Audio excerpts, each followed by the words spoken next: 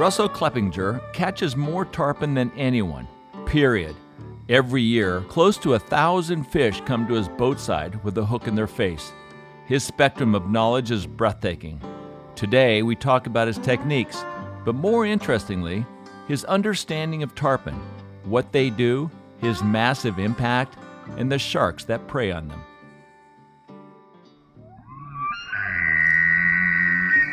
And we broke everything. We broke lines, we broke hooks, we broke rods, we broke our minds, we broke marriages, we broke the whole thing.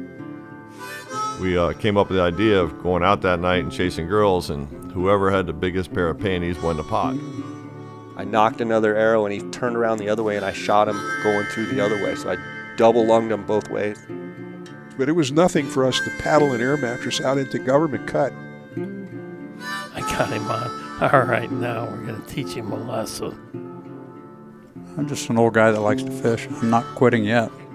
And he said, well, who the hell do you think you are, Sue App? And I said, that's exactly who I am. Life's journey to the grave should not be one arriving with a pretty, well-preserved body, but rather skid in broadside in a cloud of smoke, thoroughly torn out, thoroughly used up, proclaiming wildly, wow, what a ride. There's something fishy going on here.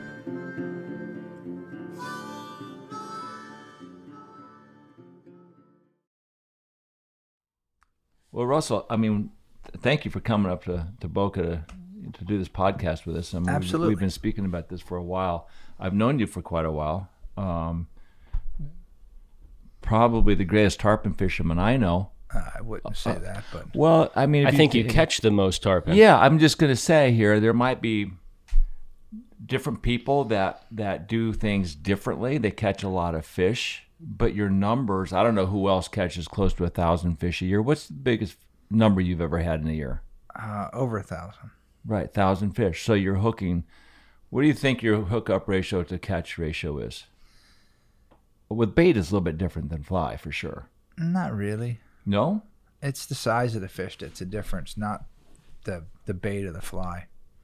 Look, with a fly, unless you really wait and strip tight that fish tight, and you see the bite, and people go to set the hook, it's very rare that they're going to catch very many fish.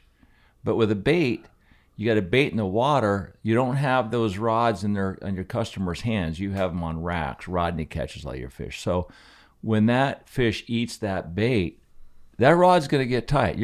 I think you're going to catch more fish with the way you tarpon fish than we do on flies.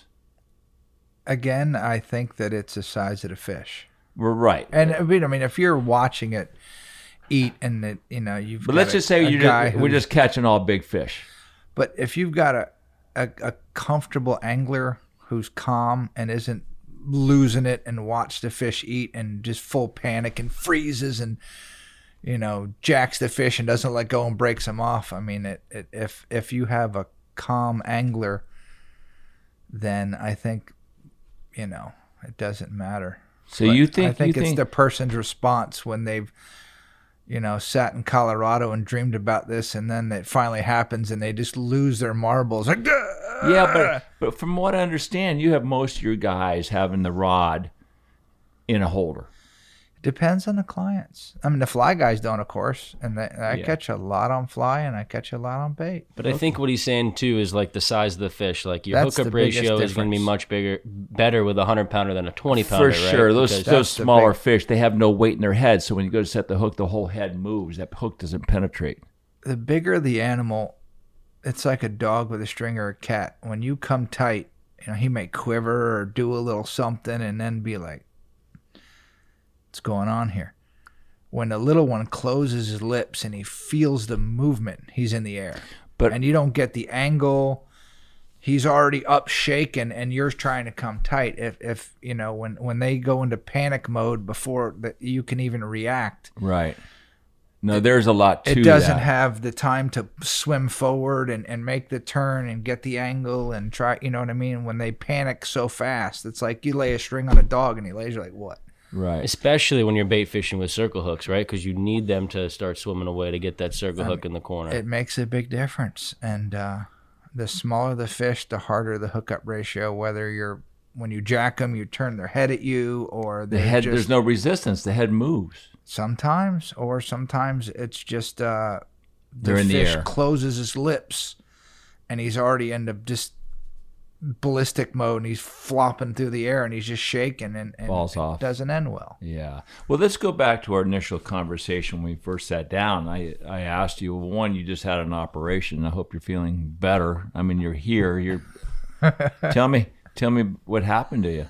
No, I was on a trip like, I don't know, 10 days ago or something, and I started having a stomach ache in the middle of and I was like, man, I think I need to go use the restroom or something, and I had a guy and his wife on the boat from Brazil, and fishing was pretty good, but the pain got worse and worse, and I was just kind of gritting it out, and I was like, man, I'm going to be a pussy. I'm not going to cut this trip short. And I started like sweating and getting nauseous, and the pain was getting so bad that it was like, all right, this is maybe something a little more serious. And the fishing was pretty good. We'd hooked 13. I think we caught, I don't know, 6 or 7 or pretty something. Good. Pretty good, yeah.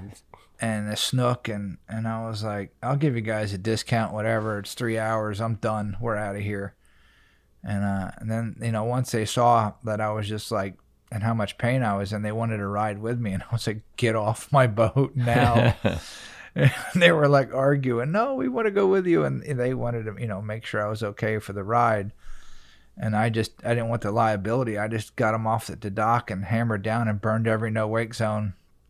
And I had my buddy Ramiro waiting at the house. And I pulled in and threw the rods down and went straight to the hospital. And they did like CAT scans and everything. And somehow my intestine had rolled and twisted and stopped circulation, and it was an issue. So they did emergency surgery on me.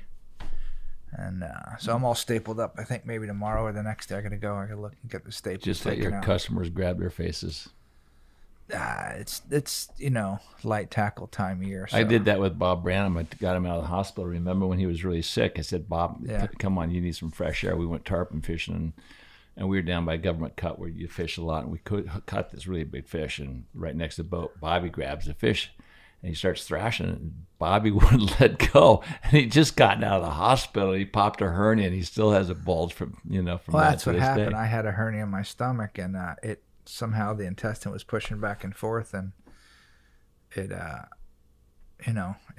intestine got rolled like a sausage and twisted off on the ends or something. I don't know, but it hurt. That's all I can tell you. You're okay now, though. I mean, they stapled me up, and I'm here, so. You're okay. Yeah, back at it. Yeah.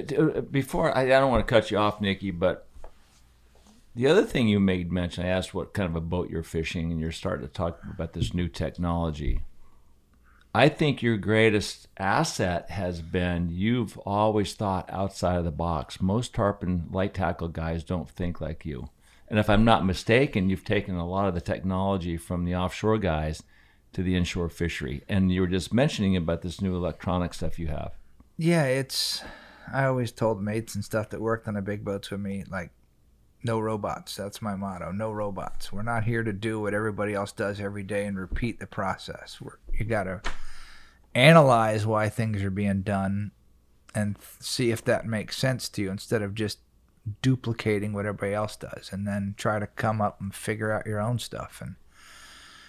But you're talking about guys like Ray Rozier, Bouncer Smith, these really legends, iconic legends.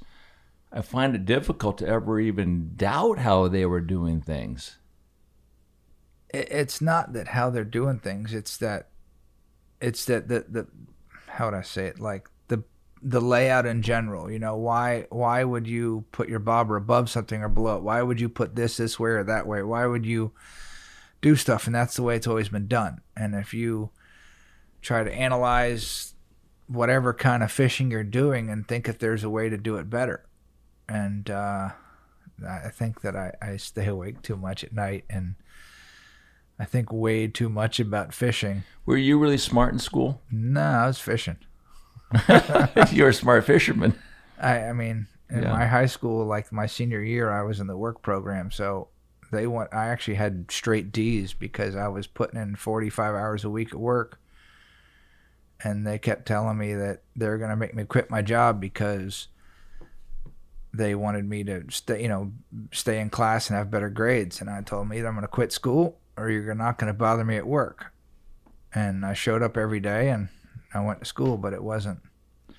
I was living on my own, paying my own bills in high school, not renting a room from somebody, and I had bills to pay, and I was still fishing, but it wasn't. I wasn't a straight A student by any stretch of the imagination. I'm not that smart. Because you're brilliant on the water. Let's go back to that question I just asked. Tell me about the new electronic stuff that you have, and why do you have it?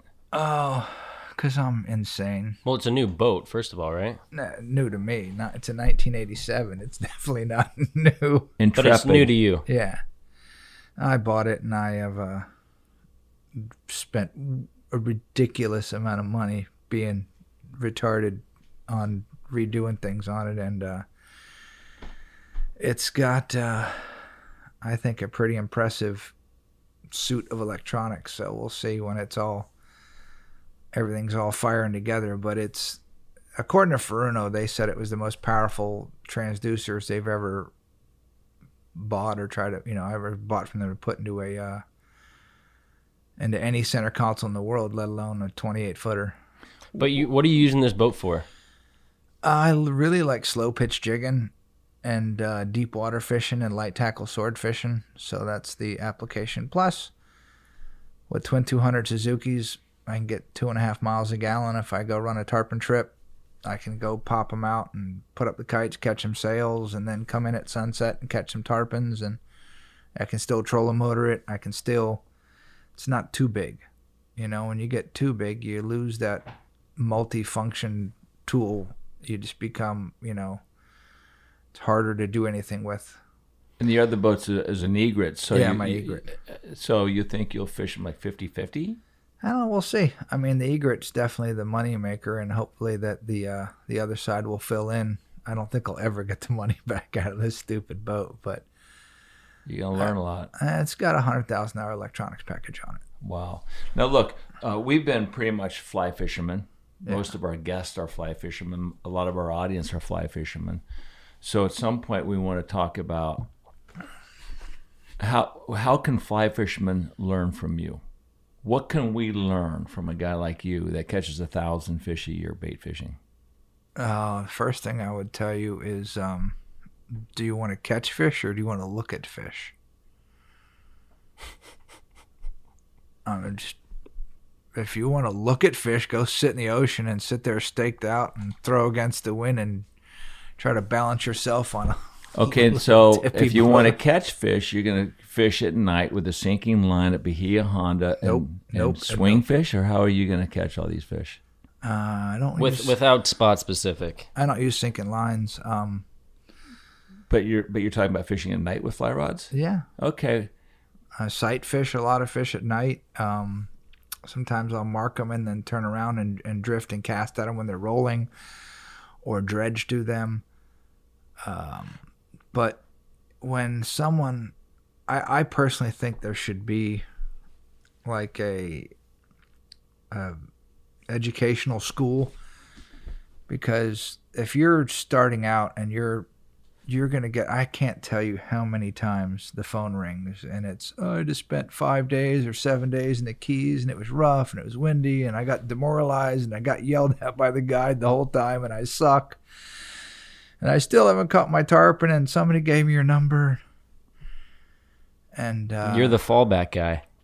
A lot of times, and then they, because they don't know. Yeah. And then they figured it out, and now they come in and book 5 days with me, and they're like, "Wow, that was easier."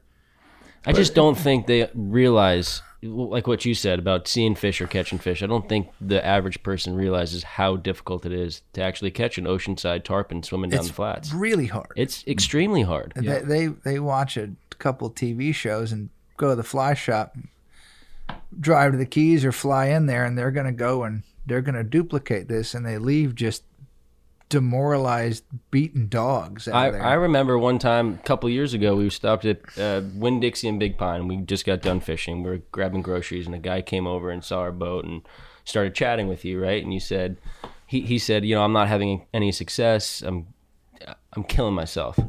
I can't get a bite. And you said, let me see what you're using.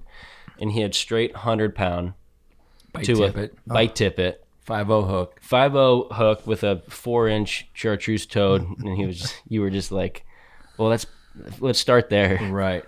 Well, also too, look, we love to bait fish. I've got 3 boats in my backyard. I love throwing the cast net as Nikki does, fishing with mullet and shrimp and crabs. Catching tarpon is awesome. Maybe ultimately we all want to catch tarpon on a good sunny day on the ocean side, seeing them come from 200 yards away. I think that's the ultimate. But the early stages and phases of tarpon fishing, we did a lot of night fishing, with bait and flies on the coast early in the morning. I think that's a really an important stage where you can learn how to actually get the bite and get a hook up and fight a fish when you don't have the skill set to do what we all want to do during the day. And I'm not poo-pooing that. It's not. I don't think it's secondary to flats fishing. I just think it's totally different. It is different, Totally. but look, most people, because they see the TV shows, they want to see that bite during the day. So to me, it's secondary. I want to see it. It's great. But to me, I would rather be on the ocean. But if I can't catch one in the ocean, I'll go at night. I'll go early in the morning. What's the biggest mistake most people make that you see? I would say they can't cast. The biggest fly fishing mistake they make? They can't get the fly to where the fish are? I would say that's in the daytime, that's a big one.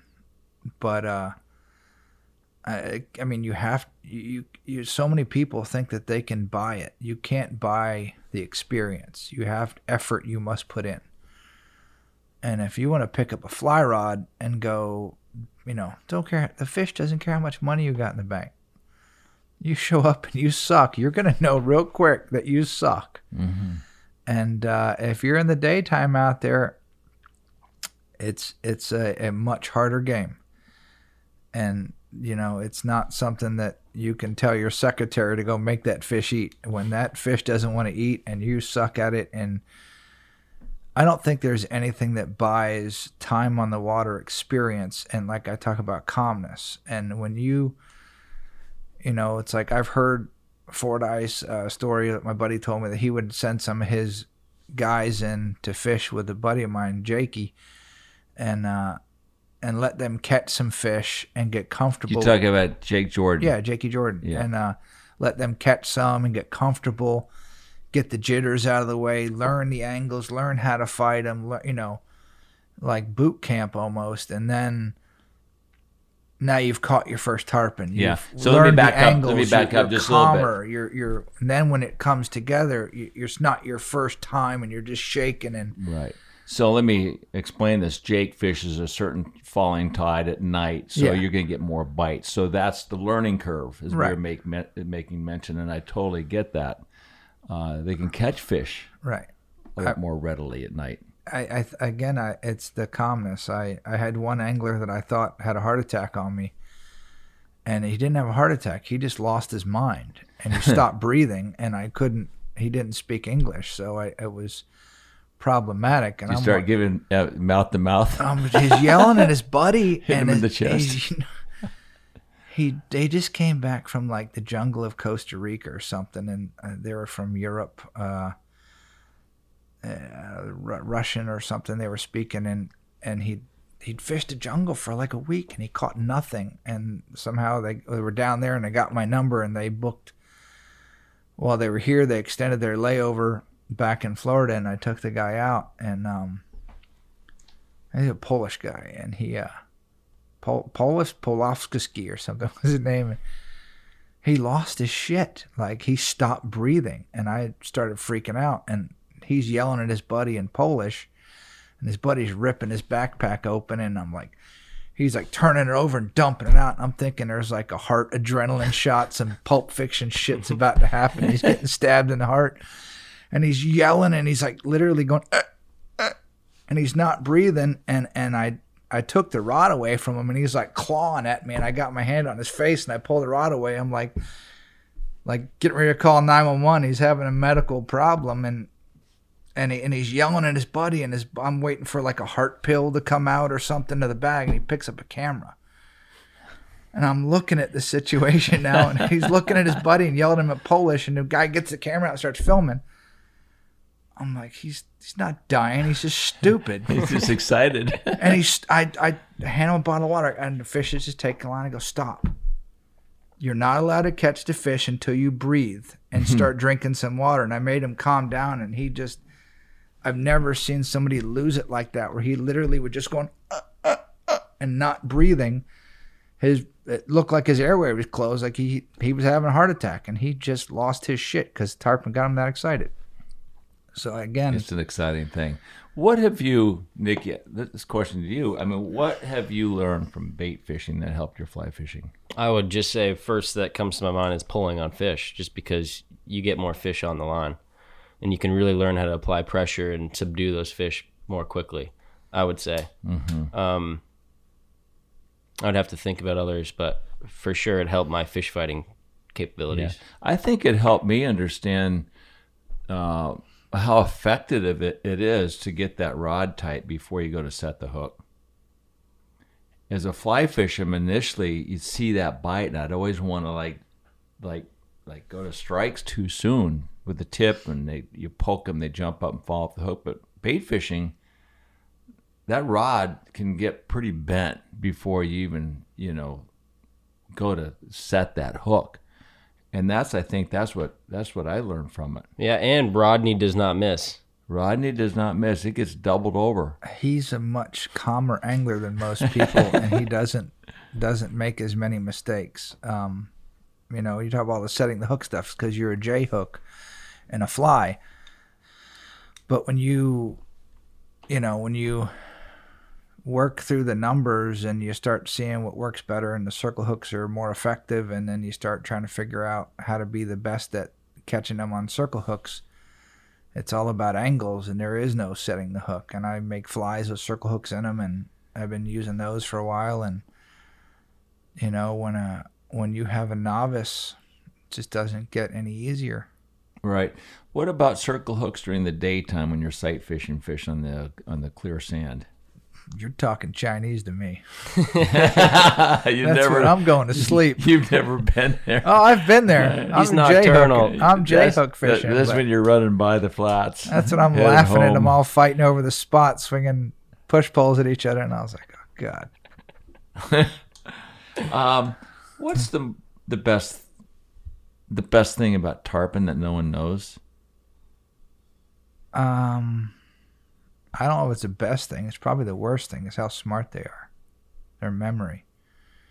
How do you know they have memory?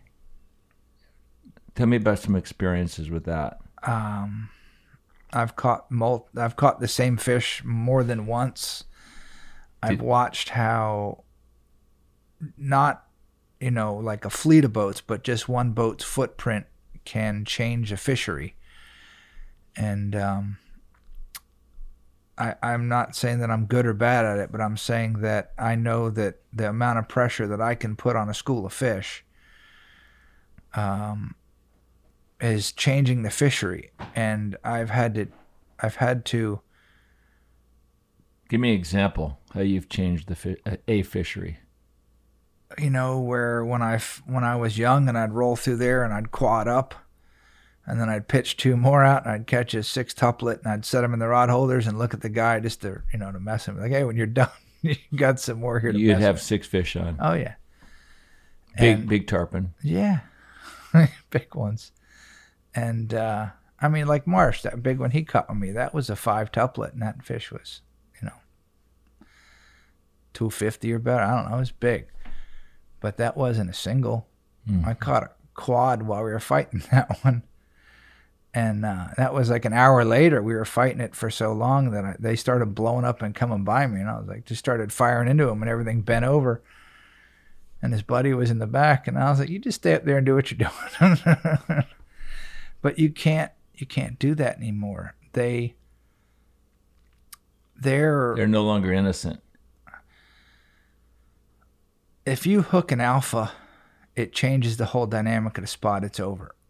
You can hook 70 pounders and it doesn't make as big a difference, or 90s or whatever, but you hook mama and you grenade the spot. Is that because the boat's moving through the whole school, chasing her down? No, not at all. I could sit totally still, not even start my engine.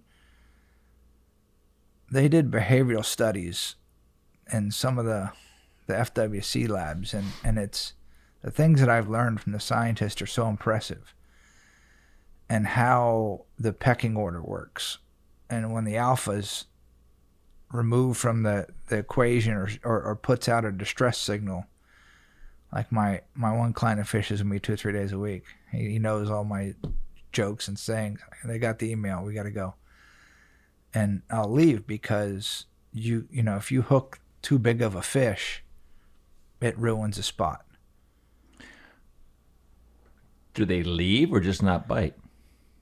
Or you just can't pitch more baits to other fish? They generally leave, and they get into, you know, I mean, it's the same thing that you have happen in the daytime. You just don't see it at night. But I see it, where if you hook a fish, you know, and your big string coming down and everything grenades and it just goes to running, you're not going to cast it to school again. It's in flight mode. It's panicked. It's going to take a while for those things to go settle down the line, you know. Or when you're not the first boat in the string and they've been buggy whipped by 4 getting to you, and they're already all quivering and sketched out and looking around, and by the time you get your shot, you're not getting happy fish. Right. They're already all twitchy and nervous, and, you know, a bird flies by and the whole thing, school jumps like they're mullet and they're running. It's when you hook too big a fish and they put out that vibe, it changes the fishery. And if there's sharks in the spot, then they're not comfortable. They're already, you know, kind of nervous, and the fishery's changing rapidly. And ways I fished and spots I fished 3 years ago or 5 years ago or 10 years are all totally different vibes. And the guys that fished the old way are getting skunked. What's the old way? Fish were stupid. They'd eat anything, and you could make noise. You could have a big footprint. Right. You know, you could be the bull in the china shop. Now you got to be the ninja. Have you personally pushed out of a certain area where there's no longer fish? Yeah, totally, 100%. And when you think back, how is that affecting your fishing from this point forward? It educated me that, you know, I've always been a very aggressive fisherman, and if I have a single on, and I always want the double, the triple, the quad, because I want those guys to go home just going, holy shit, that just happened. Anybody can catch a single, but they don't usually have 5 tuplets on or 6 tuplets on, and when they go home and see that, and then, you know, they come back and come back and come back, and it's bit me in the ass where some clients will be like, So have you stopped doing that now? Yeah. And not that I don't want to, but for 2 reasons. You have to. I have to manage the school because I have to work it the next day and the next day, and I know my impact and I know my footprint, and I have to make my living with them, and they are an important part of my life, and I love them. But so I want to, you know, take care of the fishery, and I watch when people don't take care of it, what happens. So I'm very cautious, and if the fishery allows, you know, you can go buck wild and hook 50 or more. And which you've done. Oh yeah. I mean, during the COVID days, it was pretty special. You had the keys to the city. I mean, we were hooking 50 a trip, multiple trips in a row. Let me ask you this. And the clients were like, oh my God, we were going 30 for 52 or something in a 4 hour. Are you fishing, are those numbers for you or for them? In the beginning, I wanted to show the consistency. And my thought was, if you're going to go to a restaurant and spend your money, you want to go to the best one, the most consistent meal. And it's an ego thing. You want to go be the best, like in any tournament, any football, sporting event. Highest score wins. Basketball, highest score wins. So every day I'm always competitive and aggressive, and I always want to catch the most fish that I can for my clients, to have the most repeat clients and have a good reputation. But I've had to restrict myself and learn to be the old bull and sneak in there and pick a few here and then slide over here and pick a few and slide over here and pick a few and slide over here and pick a few, instead of rolling there and go buck wild and just start ripping through them. And then I'm gonna hurt them, and they're gonna push, and they're gonna be hard to find again. Look, these people most likely are gonna have the time of their lives if they catch 2 or 3, even 1, let alone 50. You'd think so. That's the problem. That's a good question, because that's what I was gonna ask. Yeah, because the problem is They you get are too your spoiled. own worst enemy. You're damn right. And I so am. if you do that one, I'm the worst enemy I have. because if you do that and you show them that that's the standard, Oh yeah. the next night you got to catch 30, then 35, then 50. And now the fishery is not going to support it. And everybody else is going to get fucked because the fishery is getting too much pressure. And it is getting too much pressure, but I don't think that the human impact on the fishery is nearly as problematic as the water. Well, look, that's here. I totally agree with you. But let's not get away from the issue we're talking about here, and that is a carbon footprint that we are having on a fishery ourselves personally. Yes, the water and the habitat is terrible, but we're talking about educating anglers as to what your abilities are so outstanding. You've already proven it. Well, when does the humility come into play and the modesty, and you back all that off and That's say, what I've had to do. and tell these people, we're not going to do this anymore to the fishery.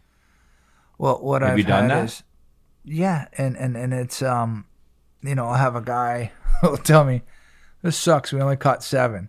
Right. And I'll be like, That's your fault, dude. and I'll look at him and be like, just hire anybody you want, No, I want to go with you. And I was like, well, the fishery is changing, and it is what it is. And again, when I was younger, I did what the fishery allowed me to do because there were so many fish. Right.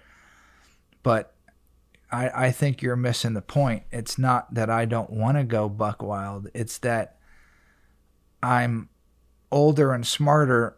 And I talked to legends like Skippy Nielsen, and one of his clients fished for me one night. And he went back down when he fished with Skippy, and then Skippy called me, and he's like, "You really hooked over 50 with Stanley last night?" And I said, "Yeah, it was good, And Stanley caught over 20 by himself. Well, his buddy was there. He caught one and took a nap, but he caught, a lot. And then when Stanley fished for me another day, and I was in Miami, we were down the Keys, and he fished a worm with me one day, and we had like 19, and it was good. It was really, really good. And then Stanley would come in the end of August and catch 1 or jump 3 or something. I ain't never coming back here. This sucks. And I was like, it's not even tarpon season, and you're complaining. But the thing that I think is the most important thing is to do the best as a responsible angler and captain. And when I watch, there's so much like bait guys versus fly guys, and it's like politics, Yeah, divided. It's a little divided. It's very divided. And then you hear about the guy at the bridge, like, I don't like those guys dead baiting over there, and he's using live bait. And the guy fly guys over here complaining about this guy, and that guy's complaining about this guy. And I think that the first thing that we have to look at is our impact as humans on a fishery, and then how much we respect the fish, and what the actual numbers of schools of fish are doing. And their behavior patterns have totally changed. And that's where I think that most people don't get it. And I'll have a fly guy ask me, well, what do you think about those guys bait fishing in the channels and the Keys? Because they're catching all the fish and they're chumming the fish that used to be on the flats, and now they're not anymore, and now they're sitting in the channel. Yeah, you're talking about more Isla Mirada Channel 2 where guys are No, chunking? everywhere. There's everybody's chunking now? A lot of places. So what is that doing to the flats? You A lot say of people now, look at in the 50s in Key West. Yeah, they were doing it. They were doing it Key West forever. Harbor. I've done that with shrimp boat trash. Yeah, so it's not now. No, I get it, but I think that whole scenario gravitated up to Isla Mirada. And it's been going on for what, maybe 20 years? Yeah. Because I remember in the fly tournament, we set a rule up that you can't be near these bait guys pile, yeah. that are chunking. And now they want to like possibly go to the FWC and try to get some sort of regulation that that chunking is not allowed. I think that's hilarious. Because a lot of fly guys are thinking the fish are not coming down the beach because they're held up at these bait tables under the bridges. I think they're whiny little bitches, personally. That's my honest opinion. They want to cast the blame on everybody else and accept none. roll from anywhere in the Keys to the Everglades and look around. How many skiffs are everywhere on every point, fighting over spots, getting out there in the dark, buggy whipping every poor bastard of a tarpon that swims by? Go to the coast at sunrise and look at it. There's so much pressure, but if the fish can't hide on the flats in shallow water because the flats are getting burned because it's rough and everybody's running the flat, and then they're getting cast and hooked and spooked. I mean, my neighbor Brewer is a legend. Craig. Yeah. He's a legend. And, those guys at Fish Basins back there 20, 30 years, 40 years ago can tell you how they have caught fish and the fisheries, the fish move from one boat's pressure. Like I've seen my own fishery where I catch too many in a spot or I herd them. It's like herding elephants. And I don't think any fly guy ever wants to take responsibility of anything because he's holier than God and he's got a fly rod in his hand. But when they're burning every flat and they're staked out and they're chasing the fish and they're doing everything to catch the fish doesn't have to put up with the pressure. He can slide off that channel flat and go sit in the channel. Well, there's two wrongs that are taking place here. And we both have to take responsibility for it. I think a lot of fish in the flats are now swimming a little bit deeper water because there is so much pressure.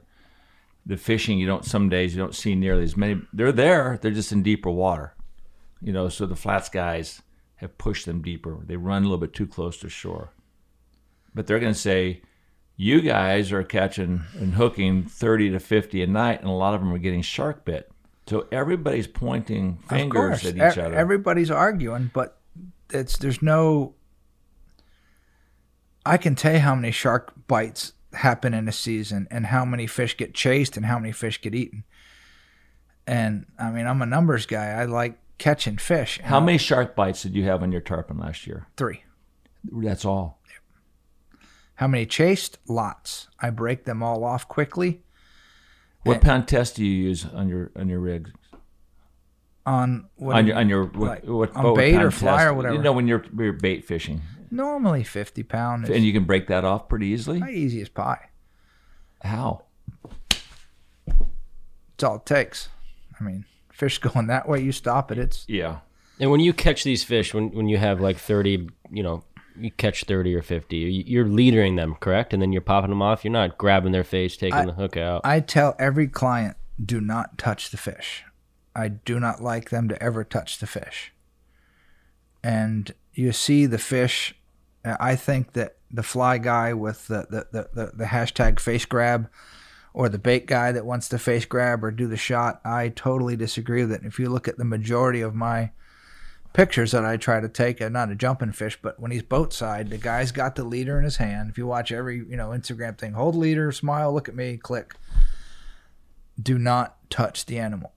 And the main reason why is they don't like to be touched. And frequently, I believe that the fish will jump and shake his head and smash his head into the boat.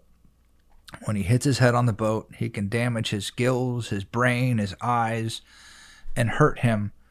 And I use barbless circle hooks, and I catch the shit out of them, and I try to never let my client touch a fish. And if I'm in a place that does have sharks, because there's spots that have none and spots that have more and some have a lot, I try to not fish sharky spots, and if there are bad sharks here, I try to take care of the sharks. Yeah. How about at certain bridges in the Keys? We're talking about sharks. You had 3 bites last year, and those are in Miami. But let's just say if you're down like Bahia Honda during the worm hatch, etc. There's a lot of bait guys down there. Do you see other guys getting shark bit? Quite a few others. Do they break their fish off like you? What I can tell you is that everything has a cycle, and when the water's real clear, you don't see the sharks. They don't feel like they have that advantage. Mm-hmm. But if the water gets dusty and they think they can sneak up, and the truth is, if there's no perfume going, as we call it in the channel, then in 2 weeks the sharks will be back. But if somebody kills a bull shark and sinks him to the bottom and ties him off, every shark in that channel is gone for 2 weeks. Don't you think there might be... Okay, I just had a conversation with Chris Trossett. We were down testing some new Hardy fly rods with these guys, and we were speaking about Western dry rocks. Uh-huh. In general, not just Western dry rocks. They obviously shut it down. There was a big battle between the fly guys and conservation, BTT, the IGFA, FWC. They finally got everybody to understand that there were a lot of guys fishing for permit there, a lot of light tackle guys. I'm very familiar with everything about it. And they documented how many of these permit were getting killed by sharks. And I asked Chris, I said, on a daily charter, when you're not even fishing there, fishing elsewhere, how bad are the sharks? What are the percentages of every fish you hook getting lost to a shark? He said, we're losing 50% of our fish to sharks. And he's talking about like yellowtails or groupers or snappers. Anything they hook. I said on a daily average, how much you lose to sharks. Yeah. So with that being said, so obviously they shut down Western dry rocks, right? So it was the fly guys against the offshore guys. How do you feel about that? Again, if you walk out your front door and bears tear you in half, arm and leg, and they rip you to pieces, are you going to say, oh man, we have a bear problem? Or are you going to say, oh, we should just all hide in our houses? I've seen the shark population explode. In Stewart, when the guys are sail fishing in Palm Beach, I watched the kite clip come down and the sail come up and jump 3 or 4 seconds, and sharks are cartwheeling on them. It's a problem. And they got guys out there feeding them, the shark divers. The wrecks in the Keys, when I'm trying to catch a grouper or a snapper, an amberjack, especially if you're trying to mutton fish around spots, you can't fish big structure the majority of the time, unless it gets really cold or something happens. If you fish those structures, your chance of getting shark bit are really high. So you got to try to fish like little secret rubble spots and stuff like that. Was it right for the FWC to shut down Western dry rocks for that period of time when the permit are spawning out there and all these other species that are spawning? I'm not... Because your voice is coming from a light tackle guy. I'm not... How do I say this? I'm not in favor of closing any fishery and taking away any fisherman's rights ever. Even when they're losing so many fish to sharks? I think they should kill the damn sharks. I think we should manage things properly. I think that if you have a pile of wild bears sitting at your dumpster killing everybody, if you throw the trash out, it's they usually relocate that bear or do something to him. And everybody is all about save the sharks. When I go and fish in the Bahamas, the sharks are ravenous. Yeah. And I fished there my whole life. I fished the Keys my whole life. But isn't the shark problem a result of the longliners no longer being able to longline? Because they used to kill a lot of sharks, the longliners. I think that... When they banned longlining the sharks. I'm not an expert on the subject, but I can tell you that if you want to look at how smart the government is, look at red snapper. they're like mosquitoes in the Everglades, and they're an endangered species because some scientist dropped some trap in the sand and says, "Oh, they're endangered. We didn't get any in our fish trap," and a spot that wouldn't even have them. And then they come back with a study that says some scientific data that they're endangered. I can only tell you what I see, and as a fisherman and a conservationist and a outdoorsman, our biggest issue that I see we're facing is water quality. The flats are dying. The grass is dying. It's brown. The fish are not rising and feeding on shrimps and crabs at night in the channels like they used to because there's no food moving. The amount of fish that are traveling 20 years ago versus 10 years ago versus now, how many fish come into spots in Miami and come into spots in the Keys is greatly reduced. And I don't believe that it is because they've all been eaten by sharks or they've been eaten by humans. I believe that these fish can go whenever they want. When I'm in Costa Rica tarpon fishing, the best fishery in the world is Venezuela for tarpon. It's ridiculous. In Trinidad and Tobago, all the mouth of the Amazon stuff there is off the chain. Better than Miami. Are you kidding me? The Venezuela fishery, my buddy, they had 350 of them in 5 days or something the last time they fly fished down there. That's a 4-hour charter for you. No, I'm serious. Like that fishery is that small tarpon, or are they adult sized tarpon? He wasn't targeting big ones. He was fly fishing, but they were catching 30-pounders, 40-pounders. So it's like Campeche in Mexico. I think it's way better. There's no pressure, but they're all smaller fish. Not all. He was up in the estuary. If you slide out to the mouth, they're all big. He didn't want to mess with those, as you know. Yeah. As a tarpon guy, big fish are always that. Everybody jokes they want to catch a 100-pounder, they want to catch a 200-pounder. They hook one, and 3 hours later, look at you going, "Dude, really? I didn't think this thing through. I didn't know they fight this hard." Well, we all agree that there's a major water issue that's being confronted and fought for by captains and Clean Water and everybody else. We're fishermen.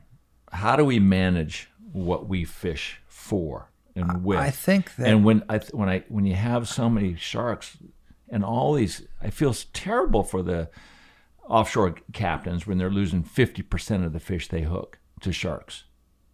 They're feeding sharks. And I agree with you. And then the sharks get more aggressive. They learn behavioral patterns. And the boat shows up, here come the sharks.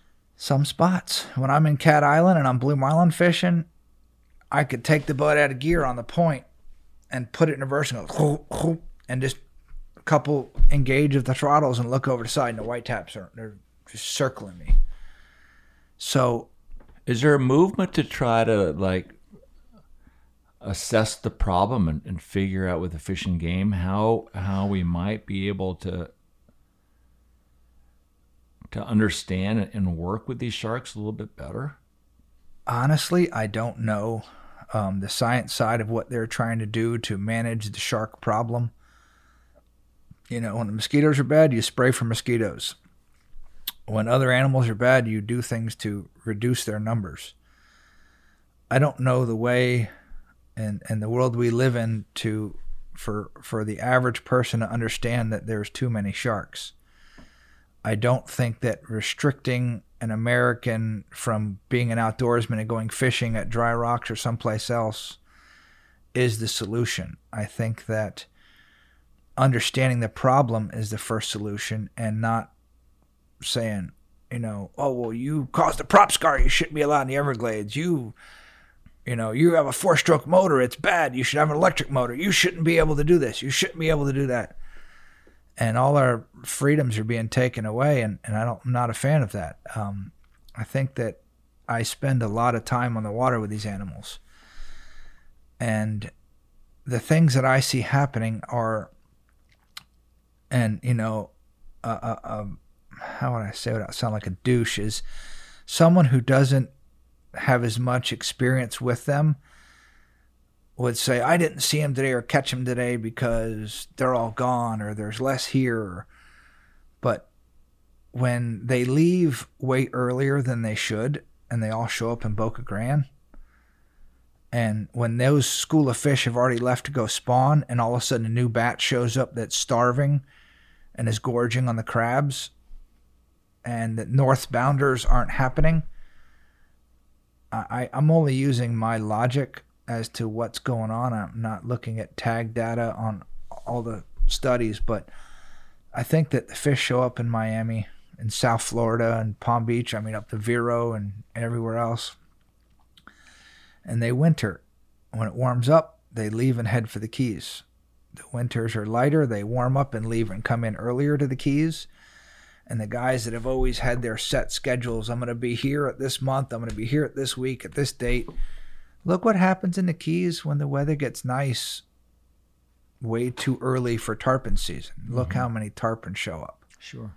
And those are all residents. I don't know, think Dickie. so. I think a lot of times you have cold weather that push them down into the Gulf. You know, I mean, I agree. I listened to you on a recent podcast, and it was fascinating for you to explain the fishery in Miami and why there's so many fish in government cut in Fort Lauderdale, Key Biscayne. And you were talking about the Gulf Stream and the my reef, theory, the yeah. reef's edge. But it makes sense. You mind speaking about that?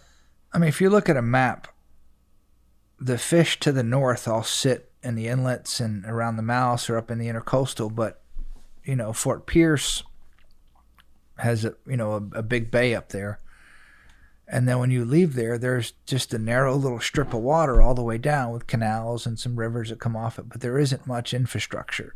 And when you get to Miami, it's like the Keys start. You have an outer island, you have Biscayne Bay. And if you look at the temperature differences between Stewart or Miami on a cold night, it gets colder way quicker up there. And whenever over the years I see the big fronts coming and it's blowing northwest at 35, I'm just going, oh, kids are on the way. And, and it's, 40 something with a wind chill, and people are like, the last thing they're thinking about is tarpon fishing. I'm just salivating going, oh, it's about to go off. because of the shrimp hatches? The colder temperatures. No, it's going are to push both- them down. No, I understand it's going to push them down, but right. also, too, you have two things happening.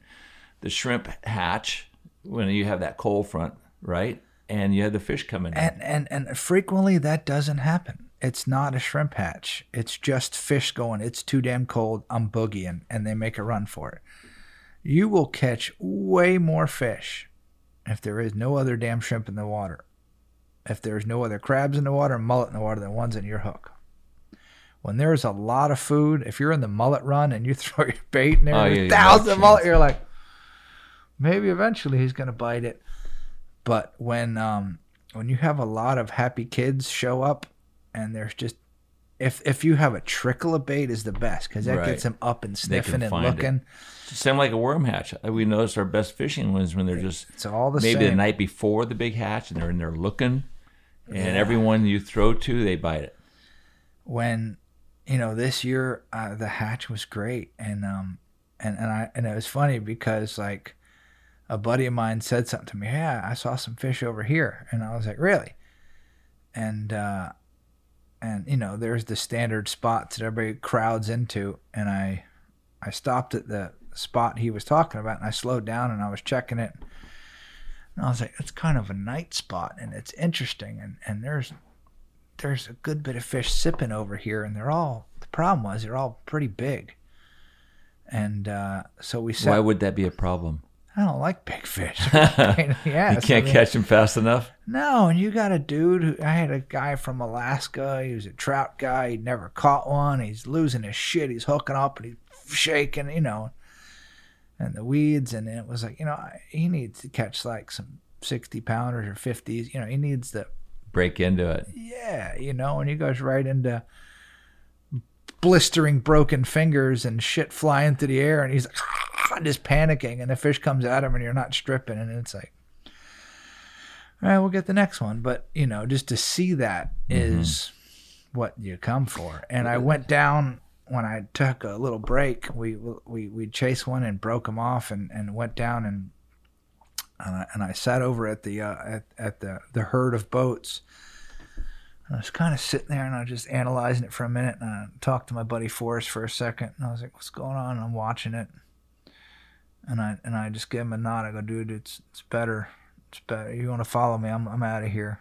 And I left the standard spot. I made a run, and I sat back over there and had a great trip. And then we rolled back in at the end of it, you know, when ours dried up, and it was like there was still a trickle going over there, and we went in there and milled around and tried to get a bite out of one. I think we got one more or something, but I don't like being in the group of people. I mean, I've been driving before, and you know, I'm trying not to get in an accident. My head's on a swivel every bridge I go over, and I'm like, oh, look at this rolling right there. They're on the way.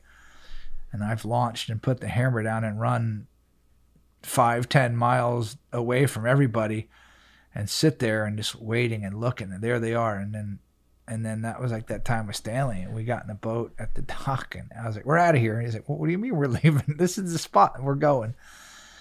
And I showed back up at dark at the spot, and I'd already caught a shit ton of fish from my guy, and he was blown away, and we weren't anywhere near all the other Googans. Nice. Well, I want to talk about the worm hatch here in a second, but before we get there, I want to just wrap up the whole shark thing. Yeah. How do you feel about Boca Grande, where there so many sharks are eating so many tarpon? You know, you say that, and you watch TV, and you say so many. I've been there. I've been there, and they are getting eaten. I'm not disagreeing with you that sharks don't eat fish, but I think what people think.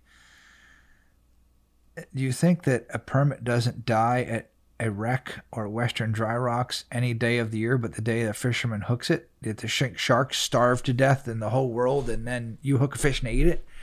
They've made their living by eating other animals, just as other animals in the wild have forever. It's what they do. So I would say that in Boca Grande, personally, I have friends that fish there. When I went over there, I didn't like it. It's not my vibe.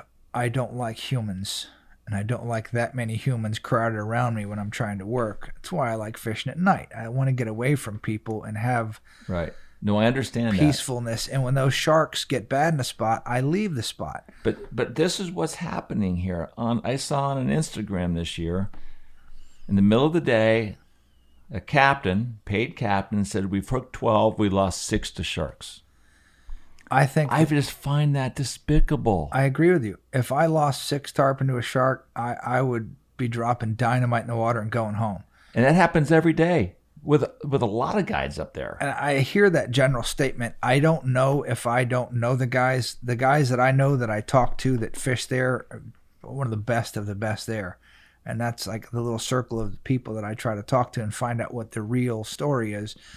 And he's the one telling me, dude, all these fish just showed up here, and I'm catching them, and the season's over, and there's ravenous pods of fish.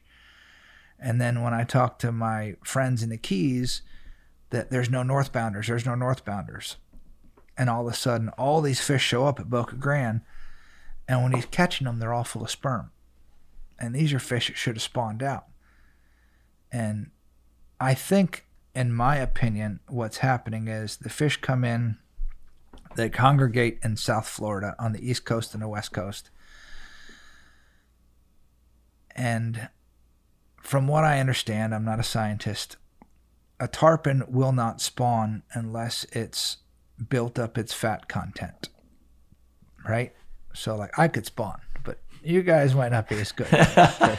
So, the female has to gorge herself. Okay? And I think this is the biggest issue that everybody wants to talk about a shark or about this or about that.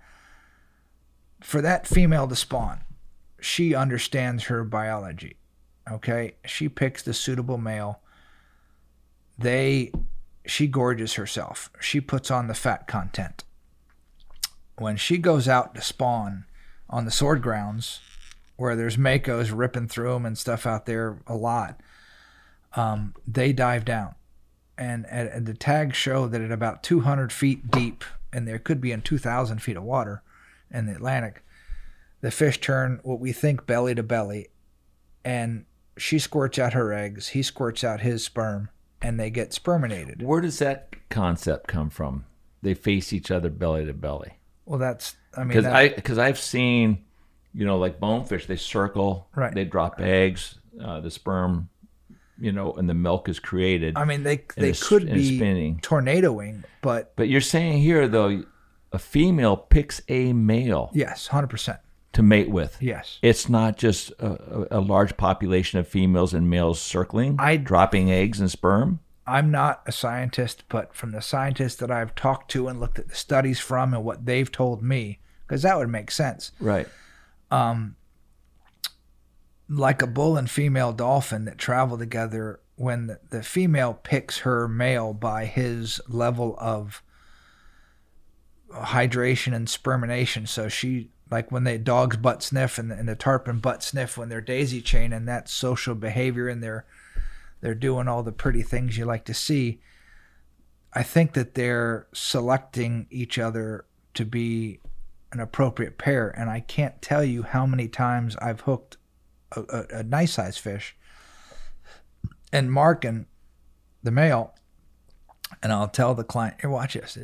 The boyfriend's hanging out with her. Yeah, we see that all the time on the flats too. And it's not, and I think that's the male that was picked to spawn with her, and then you catch her and let her go, and they go back their way together. But when they go to spawn, the point is that they push offshore, and they do that run pretty quickly. They get out there, they dive down, the eggs get sperminated, and she'll drop 4 to 8 million eggs, from what the scientists tell me. Those eggs are little clear droplets with like a little drop of oil in a balloon. And that's the fat. And the fat causes the egg to float to the surface and with the trade winds blow back in. And I think that she knows that if she doesn't have the fat content built in her egg, that she can't spawn, because if she does, the eggs are going to sink. They're not going to float. And the fish have to feed and gorge themselves. And again, I spend basically every single night on the water with these animals in a lot of different places over hundreds of miles area. And the food content isn't there. And I tell my clients that they're going to leave early, because you cannot feed an army, you can't keep an army. And the fish that show up in the Keys are not stringing up northbound quicker.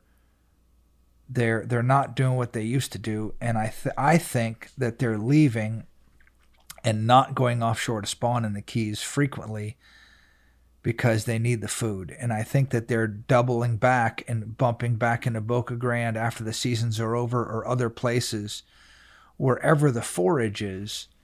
When I fish in Costa Rica and other places and in the Gulf, they have all these big schools of fish.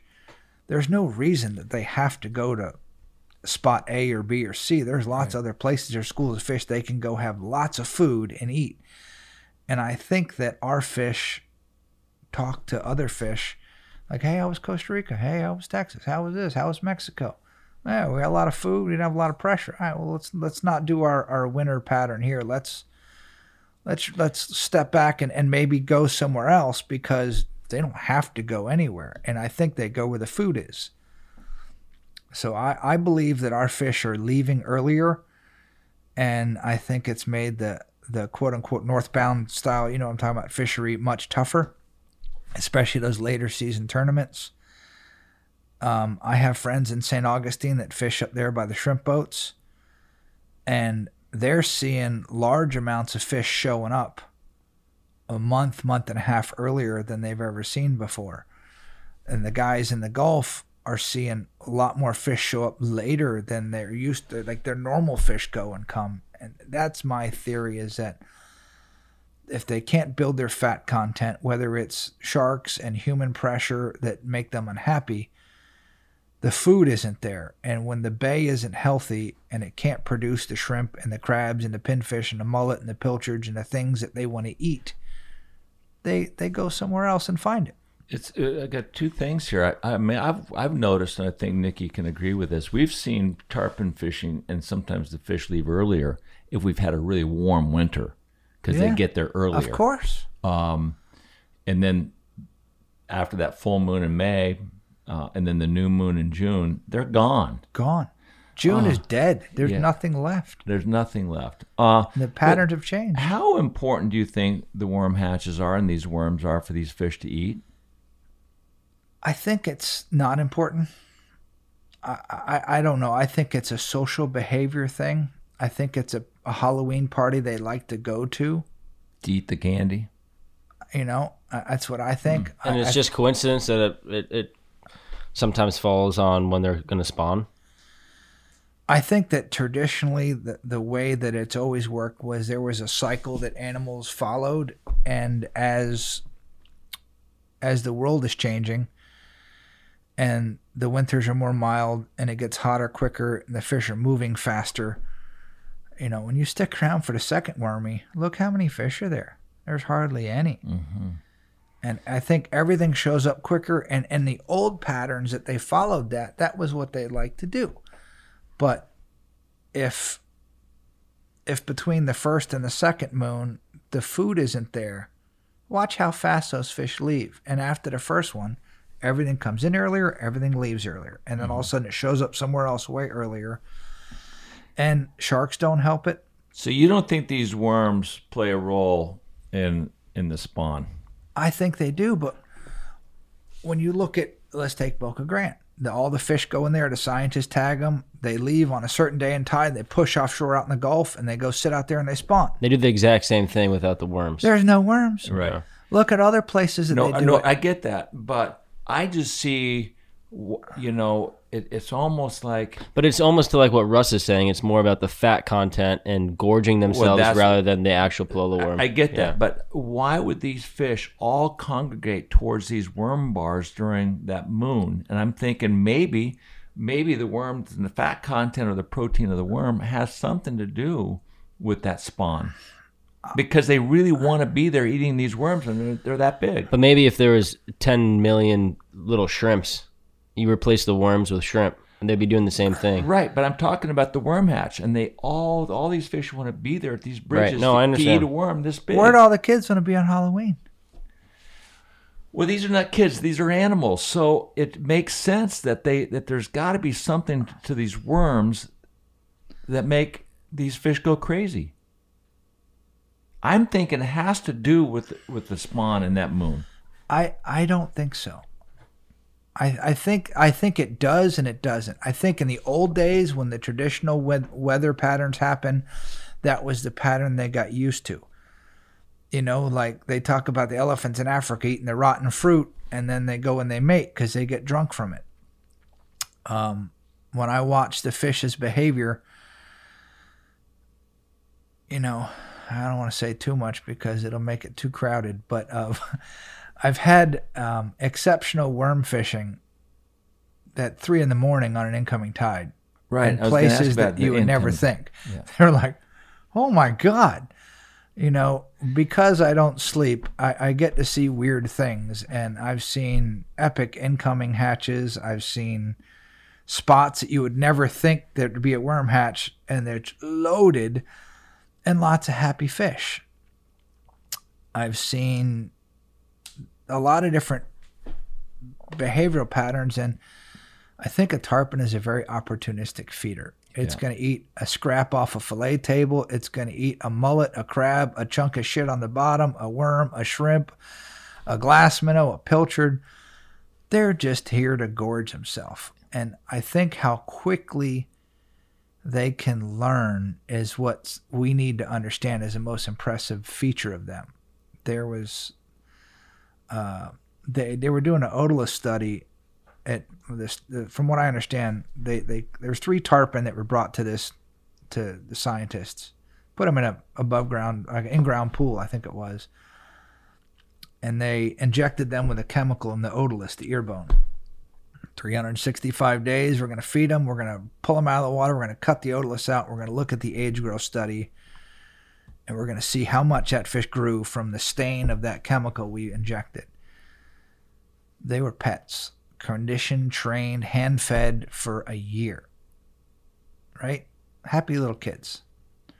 Scientist throws in a hook with a piece of bait, fish jumps, throws the hook.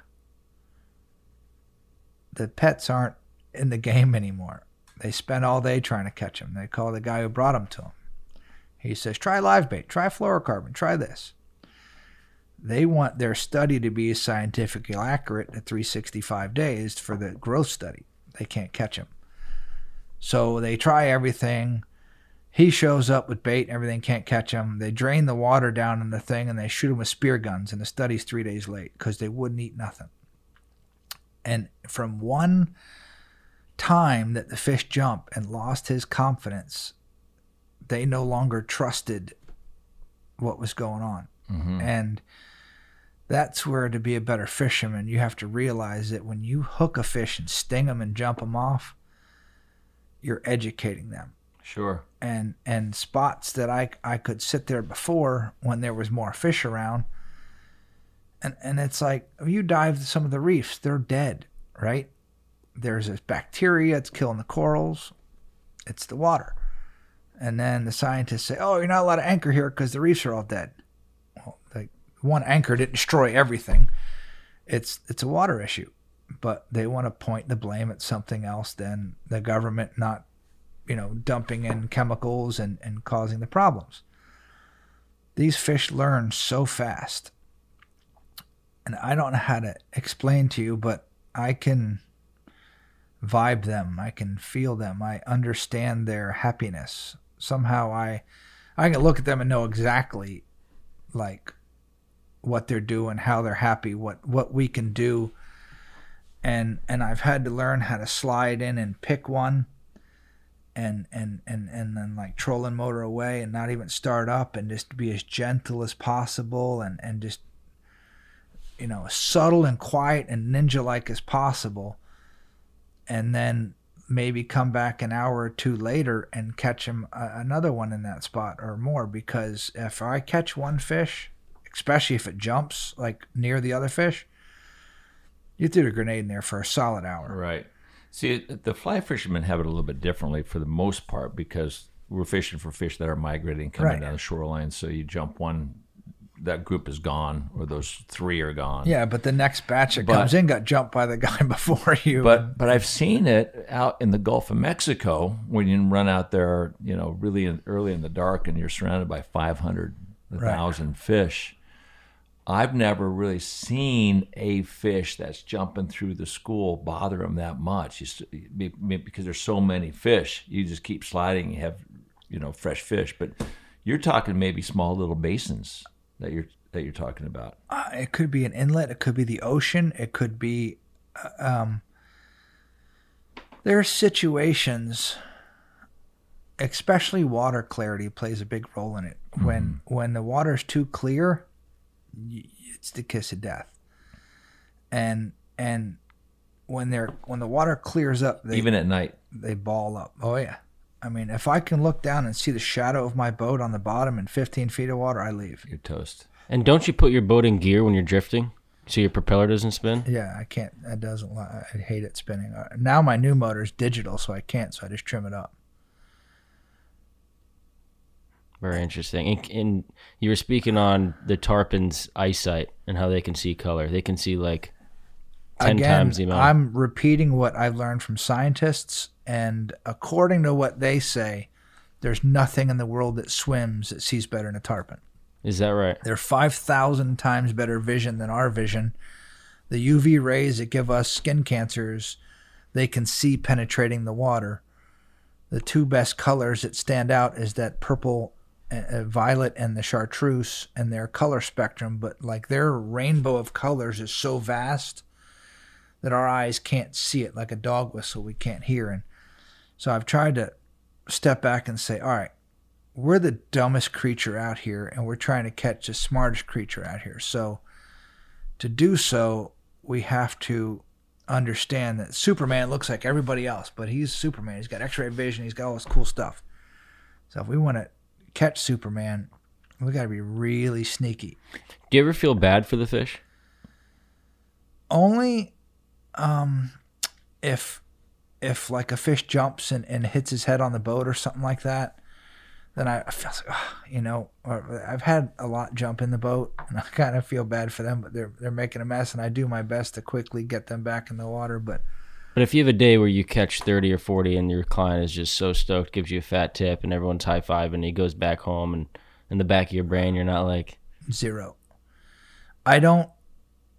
If I hurt the fish, if I was fishing a J-hook and he was coming up pumping blood or something like that, I would feel tremendous remorse. But to fish a barbless circle hook, and I'm like a fly on his back of his lifetime, I rolled in there, he ate a bait, he came up and jumped. I ran him down, I grabbed leader and broke him off. In the Keys or in other places that are bad, if water temperature is too warm, I don't let my clients fight them for any period of time. I try to be as responsible as possible. What's your cutoff number for a long fight? Depends how big the fish is and what channel I'm at, where I'm at, how deep it is, if there are sharks, if it's safe. In Miami, I have the longest fights because sometimes I'm in deep water and it's cold. I had one fish that I felt really bad about, and I spent about an hour trying to revive it. And I looked for it for the next 2 days to see if it died, and I couldn't find it. So I think it lived. But like anything, when you're too old and too fat and too big, I think animals have heart attacks. And I've had blue marlin just die on me that weren't tail wrapped. There's no lines on their body. They just made blistering runs, and it's probably the biggest one I ever caught. And it was on a 40-pound leader and a 3/0 circle hook on a little finger mullet, and it was on a little 5,000, like it wasn't any kind of heavy tackle. And the fish, I was trying to catch a 30-pounder for my wife, and she caught a little one, and I was like, well, let's just finish the drift and we'll go home. And I saw it head shake, and I was like, oh crap! Like I saw like a little swirl, and I was like, that thing's probably like 80 pounds. This isn't going to end well. We're going to break him off pretty quick. It's light leader. He's going to chafe it through, or something will happen. And she's fighting it, and I left the other 3 rods out, and I was like finishing my drift, so I cleaned it all up, and she's fighting it, and she got a look over the side at it, and she's like, honey, this thing is way bigger than what I've ever seen you catch with your clients. And she caught, when we measured, it was 203. And I was like, it's bigger than the big one you caught me? She says, yeah. And I was like, no way. I saw that thing flash. It was like 80 pounds, maybe. And the whole thing wasn't 15 minutes. It was a very short fight, especially for a creature like that. And it jumped on my port corner. And it came out of the water. And I was like, holy crap, this thing is really big. And, just nice big head shake, 3/4 of the fish in the air. And then I'm like looking around, and my boat has blood on it from the engine cowling to the bow. Wow. I was like, I think this thing, like, maybe when it jumped, it ripped a gill loose. And the scientists say that they have a valve that controls each gill. So if you cut your jugular, you bleed out. They can turn that valve off and stop that gill from bleeding and control their blood flow. Is this a theory or it's a fact? Scientists tell me that's a fact. Wow. And that fish was lips up, tail down, on the side of the boat. And, yeah, just stone cold Steve Austin, dead looking, hanging there. And I grab it, and a circle hook sitting right here, a little 3/0, and I just started swimming it, and I turned on its side, and I was like, holy shit, this thing's big. And I just started motoring, and I probably motored for 10 minutes, and I was just so sad. I was like, God, this thing, I think it just had a heart attack, or if when it was shaking so violently, it popped a gill out, and it probably took 10 minutes of almost no response, and not just dragging the fish. I literally just hardcore moved them back and forth, and I started feeling a little bit of jaw movement. And I don't know how long we towed the thing, but I went back and forth and just towed it around, and just finally got it to where it was supporting itself and moving its jaw a little bit.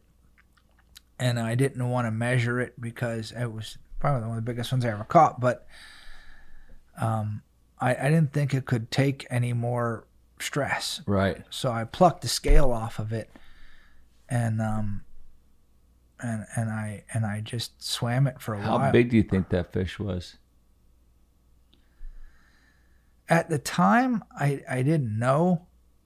But when you measure a lot of them, like the one that Marsh caught was really big, and the one Timmy caught was really big. I've been very lucky to catch some big ones, and that one may have been the all tackle. World record? Oh yeah. 280? Oh, bigger. 290? Yeah. Where was this caught? Miami. Get the fuck out of here. 300? It was big. What year was this?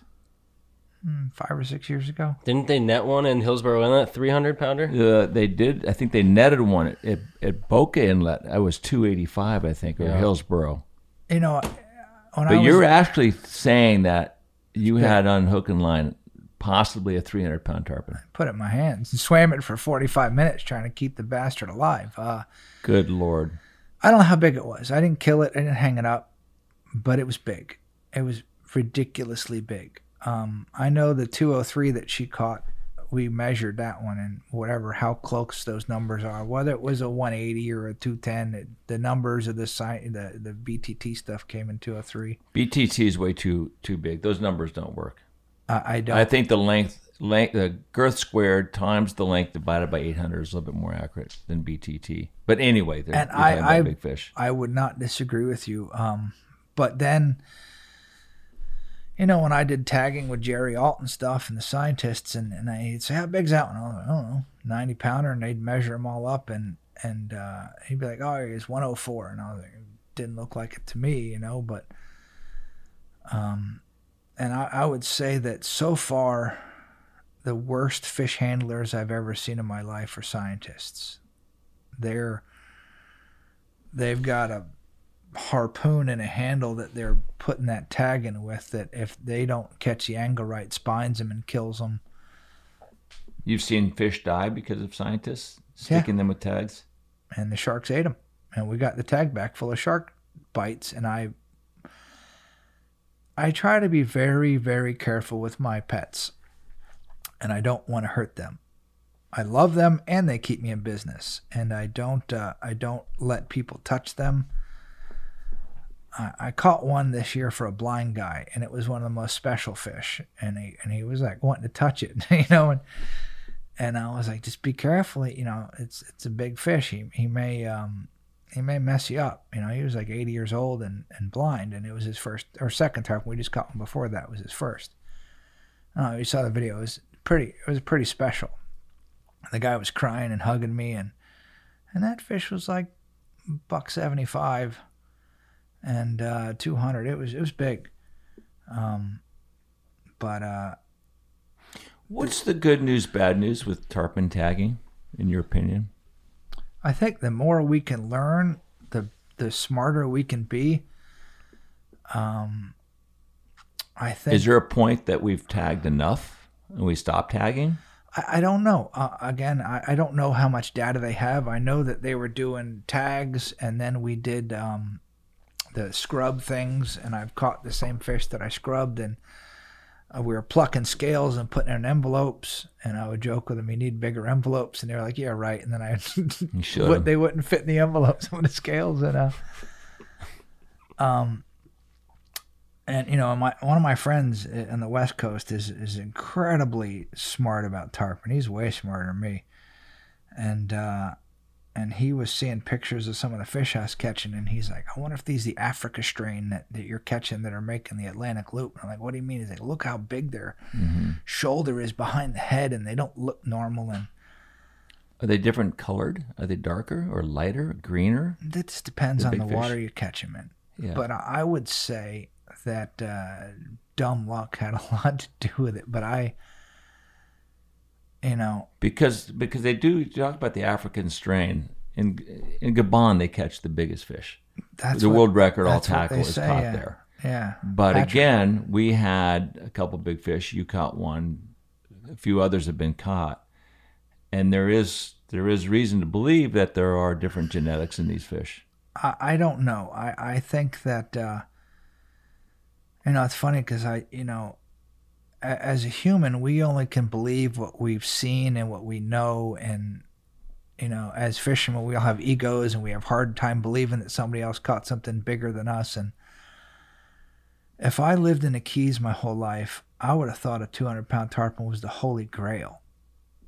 Like, you know, in on my fly, life, that my was lifetime. the holy grail on fly forever. And But I've caught them over 200 on fly, and you have? Yeah. Where? Miami. All my big fish come out of Miami. I caught one big one in the Everglades, but my client Johnny J.K. caught one.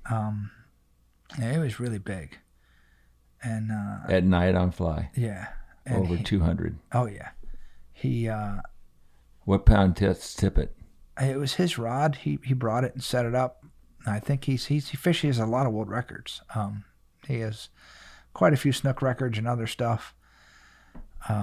Very interesting. And that fish, I mean, it wasn't a record because I touched the rod. We did things like, right, you know, that caught a big fish. Yeah, we're just fun fishing. And I didn't have the tags. Like the last world record I caught on fly, we were fishing for it. We had the tags and we had everything, and we purposefully went with that. It was a women's world record. You waited on the beach. Yes. Tell us about that. How big was the record she was targeting? Not big. And what pound? Jody's is a 100-pounder on 20. Okay. It's not like it's the hardest thing ever caught or something. Just and who was it? Jody has Pate had the. Oh, it's Jody Pate. Yeah. Oh, okay. She has she had the previous record. Right, and we broke it. Oh, you broke her record. Who was the person that was trying to break that record? Allison, a client of mine in Palm Beach. And then the record was denied because we videoed it and we didn't submit it with a still photograph. You know, the kill shot. Well, you have to have. I know because people have sent in records where the tippet has tested. But if you don't follow the actual requirements of certain measurements with photographs, rods and reels, etc., it's a protocol. I brought the nets and the harnesses and the rods, and I pre-tested the line. I used their scale. I did everything beyond to the T, except we didn't do like the dead fish shot. We filmed it on video, the whole thing, and then when we netted the fish with a dip net, I built a dip net that I could dip net you in no problem. I can fit a 300-pounder in it. It's huge. And I brought it to the IGFA. It met all requirements, handle lengths and everything they wanted. And I built a harness, like a stretcher. Because you wanted to keep the fish alive. I was not going to gaff it or kill it. And they've never had a fish over 100 pounds caught for a world record that wasn't killed. And I said, I know where they are, and I'm not going to go kill one for record. A piece of paper. You know, yeah, it's fine. I've caught the snook world record, and we let it go, on 2 pound.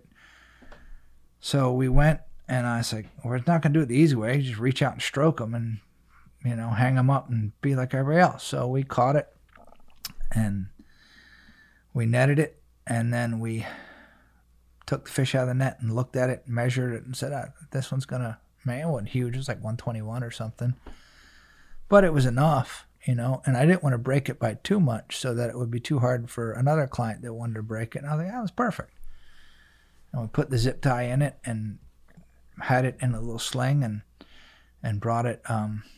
So we possessed it now, which was there's a lot of regulations that once you're in possession. So we put the zip tie on them once we decided that we were going to weigh the fish.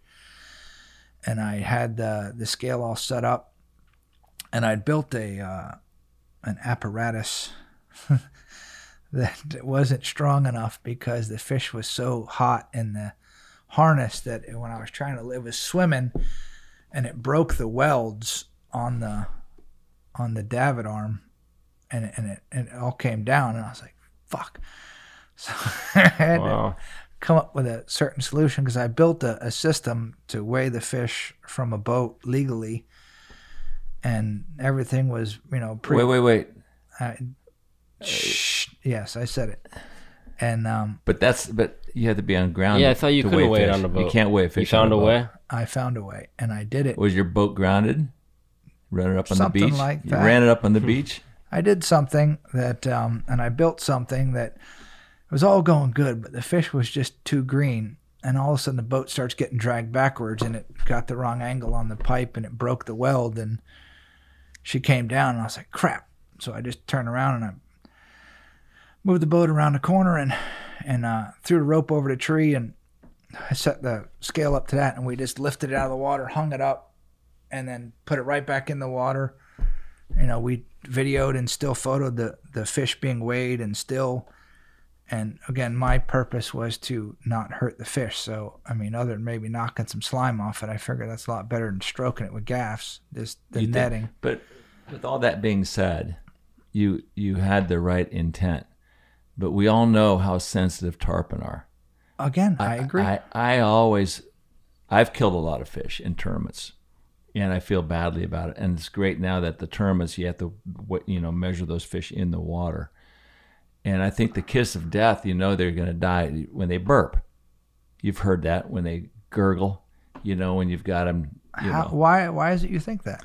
Because all the fish I have had, that were popsicled and they gurgle and they burp, it's like if they can't swim and they're hanging there in the water column and it takes 30 minutes to get them just to open and close their mouth and they slide off, I don't think those fish live.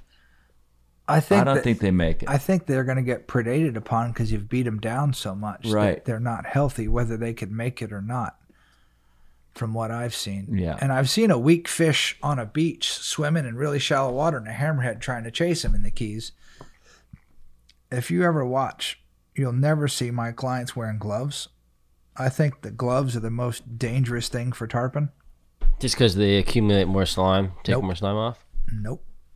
Because the face grab, I believe, is... I'll get on my soapbox and tell you that I think I take better care of my fish than anybody I know. And I watch a lot of people, and you watch every show, fly, bait, whatever. I do not wear gloves in people's hands. And they said, if I put my hand in his jaw, he's going to hurt me. Good. Don't do it. Don't touch him. Even if you have just that lower jaw? Don't do it. No, let me ask you. What's the damage of grabbing that lower jaw? How many times have you ever seen somebody grab a lower jaw and hold on to it? I've done it. On the first time you grabbed that lower jaw and held on. Depends on how big that fish is and how green it is. The majority of the time, he's going to shake loose. Mm-hmm. Correct? I don't know. It depends. I've seen Rob Fordyce grab a whole bunch of them. He didn't let go. Is he wearing gloves? A lot of times, no. I'm just... Anyway, I like Rob, and he's a big, strong dude. And if anybody's going to hold on their jaw, he is. Yeah. He's half. But you're saying a lot of times they spit out of the hands and they hit their head and gill right on the boat. One hand goes here, one hand goes here. It goes up in the gills, and they lock them together, and the fish shakes. Well, what happens if they don't do that? They say don't go up the gill plate. You can only grab that bone right Correct. here. Correct. That's the only way you're allowed to grab that fish. Is that hurting the fish? In my opinion, the average person can never hold on to the fish. The fish shakes and smashes his head in the boat and hurts himself. Okay? And I think that it's a bad example to set when all the shows show the face grab and the hands in the mouth because it makes everybody want to do it. Right. And when you can hold the leader, I mean, I'd turn my phone on and show you pictures of giant fish boat side where you just hold the leader, lift it up slightly to where he turns to roll. I've built devices like boga grips that were super oversized ones to go on tarpon's jaws. Mm-hmm. And I work with a guy in Italy, and they use them on the bluefins, and it's really high quality made tool. And I even had like a little lock built into it, so when the fish shakes, you could control his head next to the boat. An oversized giant boga. I begged them to build me one. And I've quit using it because the fish somehow, even when it's locked into those jaws, they can shake so violently, whether that it comes back on the taper, they can come out, or it can puncture the membrane on the bottom and then make a hole through, which can hurt their suction feeding. So I built them with stainless steel balls on the end, so where they came together, it wasn't sharp like on a boga, or it would disperse. Right. I've built, I've tried, I've spent money, I've manufactured, I've trying to build a better mousetrap. And the best mousetrap is do not touch them. And I can't tell you what the best thing for a guy to measure them in a tournament is. So you just break your fish off. You don't get the hook out. I have a long-handled dehooker, and it's got a little like pair of handles you grab on, and I can grab the circle hook, and it's barbless, and it comes out pretty easy. Or I break them off. In my opinion, there's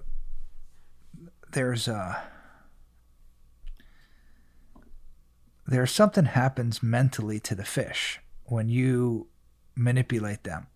And the worst thing I've seen people do is open the jaw, like a bass. If you watch like that fish there from his dorsal to his tail, when he's in the water, when you know he's screwed is when his tail kicks about 10 degrees over and doesn't come back. I don't know if it's a nerve something that happens, but in my experiences with them, when you get them boat side, if the guy grabs them, he shakes off, he grabs a glove, and he'll smash his head in the boat a few times and hurt himself. And what do? Then you got to hold them up and get the picture and take the hook out, right? And then you got to swim the fish and try to bring them back to health to let them go. And it's critical that the fish is upright and doesn't get rolled over. If I have taken the hook out, I'll grab a fish and I'll turn with my no ever gloves, turn them upside down, and I'll take the hook out and I'll put them asleep, like tonic state of mobility, like you flip over a shark or gator. Trout is a very good way to take a hook out of a trout. I'll turn them over, and when I used to touch them, and if you just grab the dehooker and slide it down and grab it and pop the hook out on a fish that's in good shape and he's not upright, he'll turn and roll and float frequently. And he's not dead, he's just asleep. And you can turn and like just hit the trolling motor thrust on him or touch him with a fishing rod. Push him with a push pole, yeah. And he'll shoot away. Yeah. But he's kind of like zoned out. You think they're sleeping at that point? When they float, they're asleep. Down? Yeah. And I watched them sleep. I've seen them sink to the bottom. Yeah, I have too. And I've grabbed my anchor and dropped it on them because it's too deep for me to reach him any other way. Right. And it's, like 12 feet of water or something. So I'll just drop my anchor like by his tail and it hit him and he'll jump up and take off. Or sometimes I'll hit the bottom and swim away. And when you have gloves, they breathe through their gills.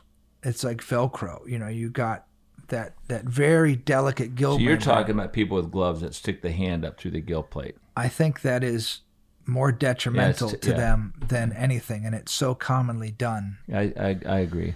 That if you did that with your hand, you'd come back scratched up, right? But when you add the material of the glove and you rip through those gills and just scratching them, the BTT study, the one thing I was, when I work a lot with science, they were talking about a bonefish that they said that if they're 11 seconds out of the water as their mouths are opening and their gills are trying to breathe, that after being dry for 11 seconds, it would the gills start to stick together.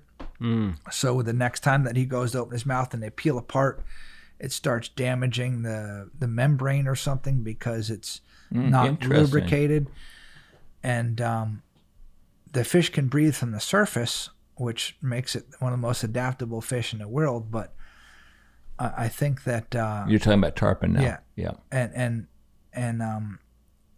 as again, I don't feel that I hurt my pets. I feel that I take as good of care as humanly possible of them, and I don't feel guilty at night.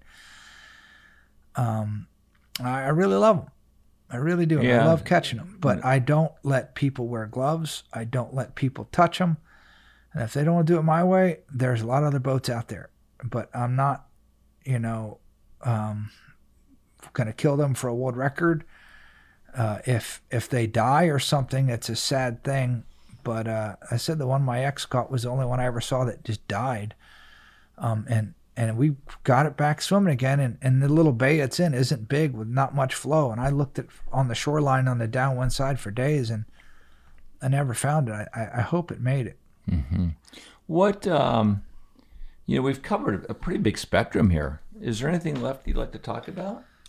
Whatever you guys want. Well, what would you like to say to everybody out there? I think that the average person just doesn't understand how delicate these fish are, especially in warm water. And there's Right.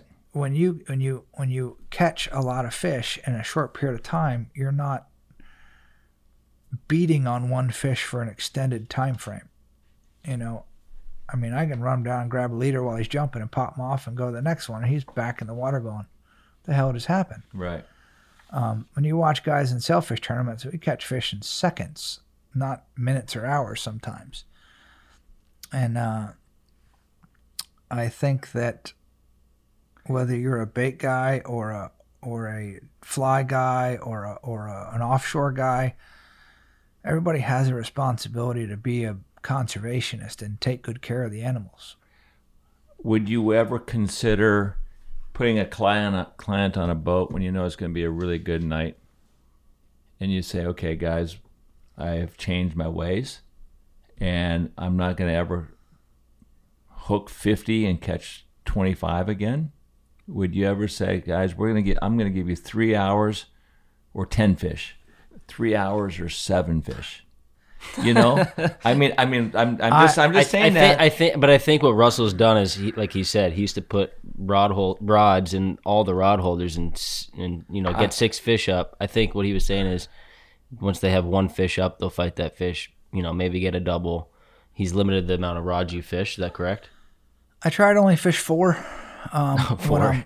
When I'm drifting. Yeah. If I'm in other spots where you're holding the rod, then if I have 2 guys, you're fishing 2 rods. If I'm in a drifting situation, because I want to cover all the water columns, I usually have different stuff set out on a drift. So if you just fish 1, then you don't know what part of the column the fisher might be wanting to eat in. So it would. I have gotten to the point where I try to catch just enough, and how do you assess that? What is enough? I mean, I just had surgery, but I fished, yesterday and the day before, and with my local and my sugar daddy, and he fishes 2-3 days a week with me, and we were at a light and we were catching 15-20 pounders, and we plucked a couple off at a spot, and I told him, "You got to pick up the trolling motor, you got to drop it, you got to do this and that tonight, because I'm not, I can't do anything." And we caught 6, and we went home, and he had a great time, and we didn't. I was like, "Hey, listen, I'm not getting on a plane, I'm not running, I'm not jiggling myself," but I mean, guys, I have a certain group that come from Louisiana every year, and they are just addicted. And they try to, we try to numbers game with them. Oh yeah, I mean, they got the little clickers from when they duck hunt when they show up. I mean, these guys are on it. Are you ever gonna tell them to throw that so damn bad. clicker away? I love them, man. I couldn't do it. I charge them per bait because it's They go through a bunch of bait. Oh yeah, I wanted to ask you. Think about it. Think about how when you start losing money, when you're going through 60, 70 crabs at X amount. $5 a crab or more. And I tell them, "Listen, boys, y'all get 20 crabs. After that, when you're clicking the tarpon bites, I'm clicking the dollar signs." So I try to restrict them a little bit, but they're just the sweetest guys, and they bring a bunch of awesome food from Louisiana. They've been coming for a lot of years, and they get it, Right. We catch them quick, and it's changed their fishery too, because they've got to come and see different things and have the shots. I mean, have you ever seen what they fish in Louisiana for tarpon with? No. It's amazing. Spear guns? I know they have this. They use 300 Bad pound joke. leader. Not bullshitting you. 300 pound leader. 300 pound leader on a 16-0 circle hook it's blue marlin worthy, and they troll a jig head with a paddle tail behind it. And how big are these fish? They catch pretty big ones here. And actually, Jeff, one of the guys, is one of the ones that gaffed that big one that made all that big stink years ago for the tournament when they caught the state record. Yeah, how big was that? It was 240 or something. Right. And I think that's how they found me, was that I think I commented. I was like, oh, that's a good one, you know. And then he started looking through my Facebook, and he was seeing bigger fish than they were catching in Louisiana and some of my pictures. And they came over and they fished with me. And then they come twice a year, once to Miami in the winter and once to the Honda and you know, wherever they want to go to. But they have a house in Alamorada that they have a buddy with. And, you know, they try, their goal is to jump 100, and the 3 or 4 day trips, they usually fish 2 trips a day with me. And we usually catch 50 or so and get 80 or 100 bites. But right. Those are the guys that were there during the Corona times and got the big numbers. Is this sustainable? I think that it isn't. I think the fishery's collapsing, in my opinion. I think everything that we know and have seen is falling apart before our eyes, and on many levels. But the tarpon fishery, in my opinion, is collapsing, and it makes me really sad to say it. Mostly because of the habitat. All Water. because of water quality. Yeah. And I don't think that, I mean, according to the scientists, they have the Caribbean body of fish that comes up. They'll come off of Cuba and everywhere else and swim across to the Keys. They got the Mexico guys that come up, and it was like the party hub. And I think it's important in their reproduction.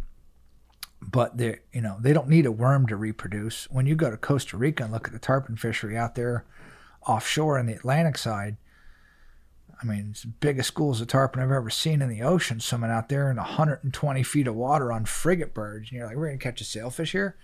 And you roll in there and you're just like, holy shit, this exists.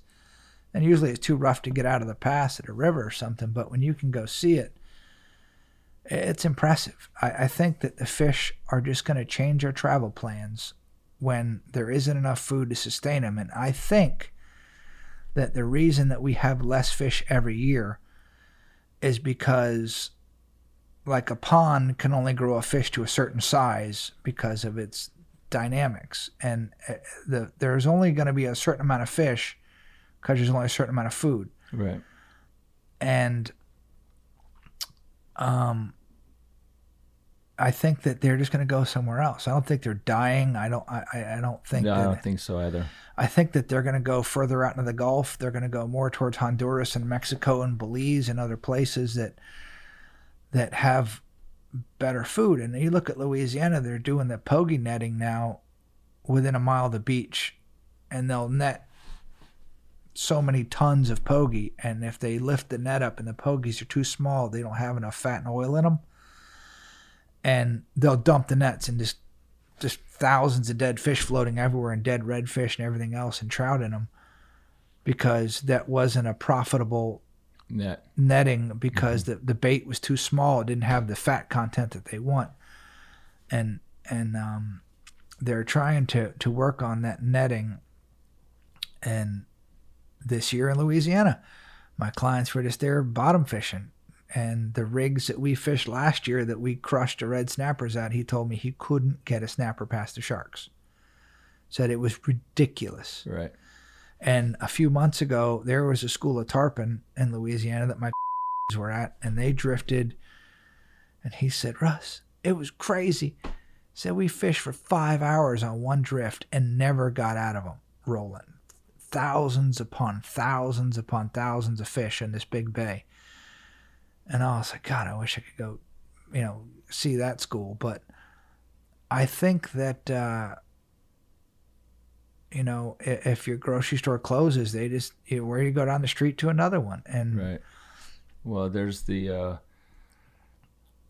food impetus. and water There's quality. the impetus to, support all these great conservation groups that are fighting, for clean water. I mean, this year we just had red tide or a fish kill or whatever you want to call it in Miami. Like when I was in the hospital like a week ago, I was watching and I was like, oh crap. And last year we had a fish kill in the bay, in Biscayne Bay. And those are the fish, you know, in the last maybe 3 or 4 years are the first times in my life I ever can recall seeing that. Maybe when I was young it happened, I don't know. I know the West Coast you always heard about it over there. It's the first time I ever seen it here. Yeah. And I was panicking when I was like, God, there's all these baby dead fish floating around, and you know, and the spots where we go catch pilchards or pinfish or bait, all the grass is dead and it's mud in Biscayne Bay.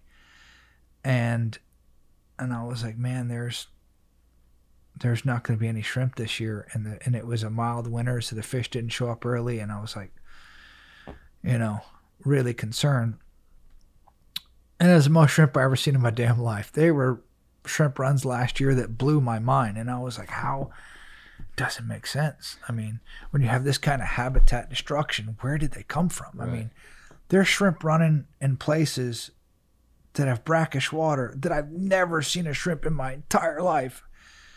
And for 3 days, there was shrimp frothing on the surface. I'm like, did an airplane drop them off in here? Like, where the hell did they come from? And I'm just a fisherman. I'm not a scientist. I only know what I see every day in the interactions on the water. And when the spots that we catch the bait's not there because the grass is dead. When you go by the golf course and I watched a guy rip open a 50-pound bag of something and pour it in the pond that connects to the bay because they don't want to see weeds in there.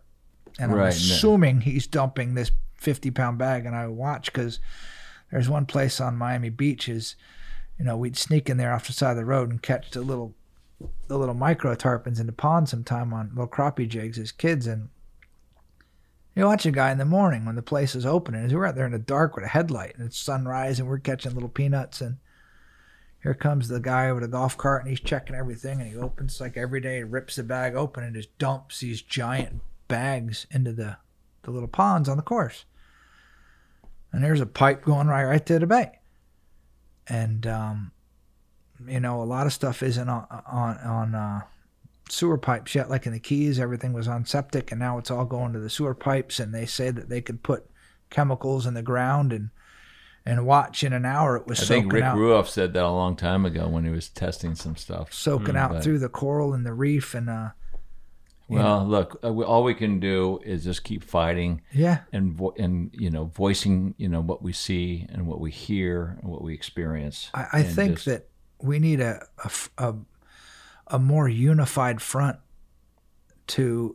We're starting to get that with Captains for Clean Water. There's a lot of people that are up there in Tallahassee. And I agree, but when there's too much divide between a fly guy and a bait guy crying over a spot, or whether a cut bait on the bottom should be illegal and everybody wants to change this and this spot's illegal. And I think that we need to unify. But they do ban when it comes to habitat and clean water. I think that's where we all need to get together and put our power and our money and our voices. But I think that is the main fight.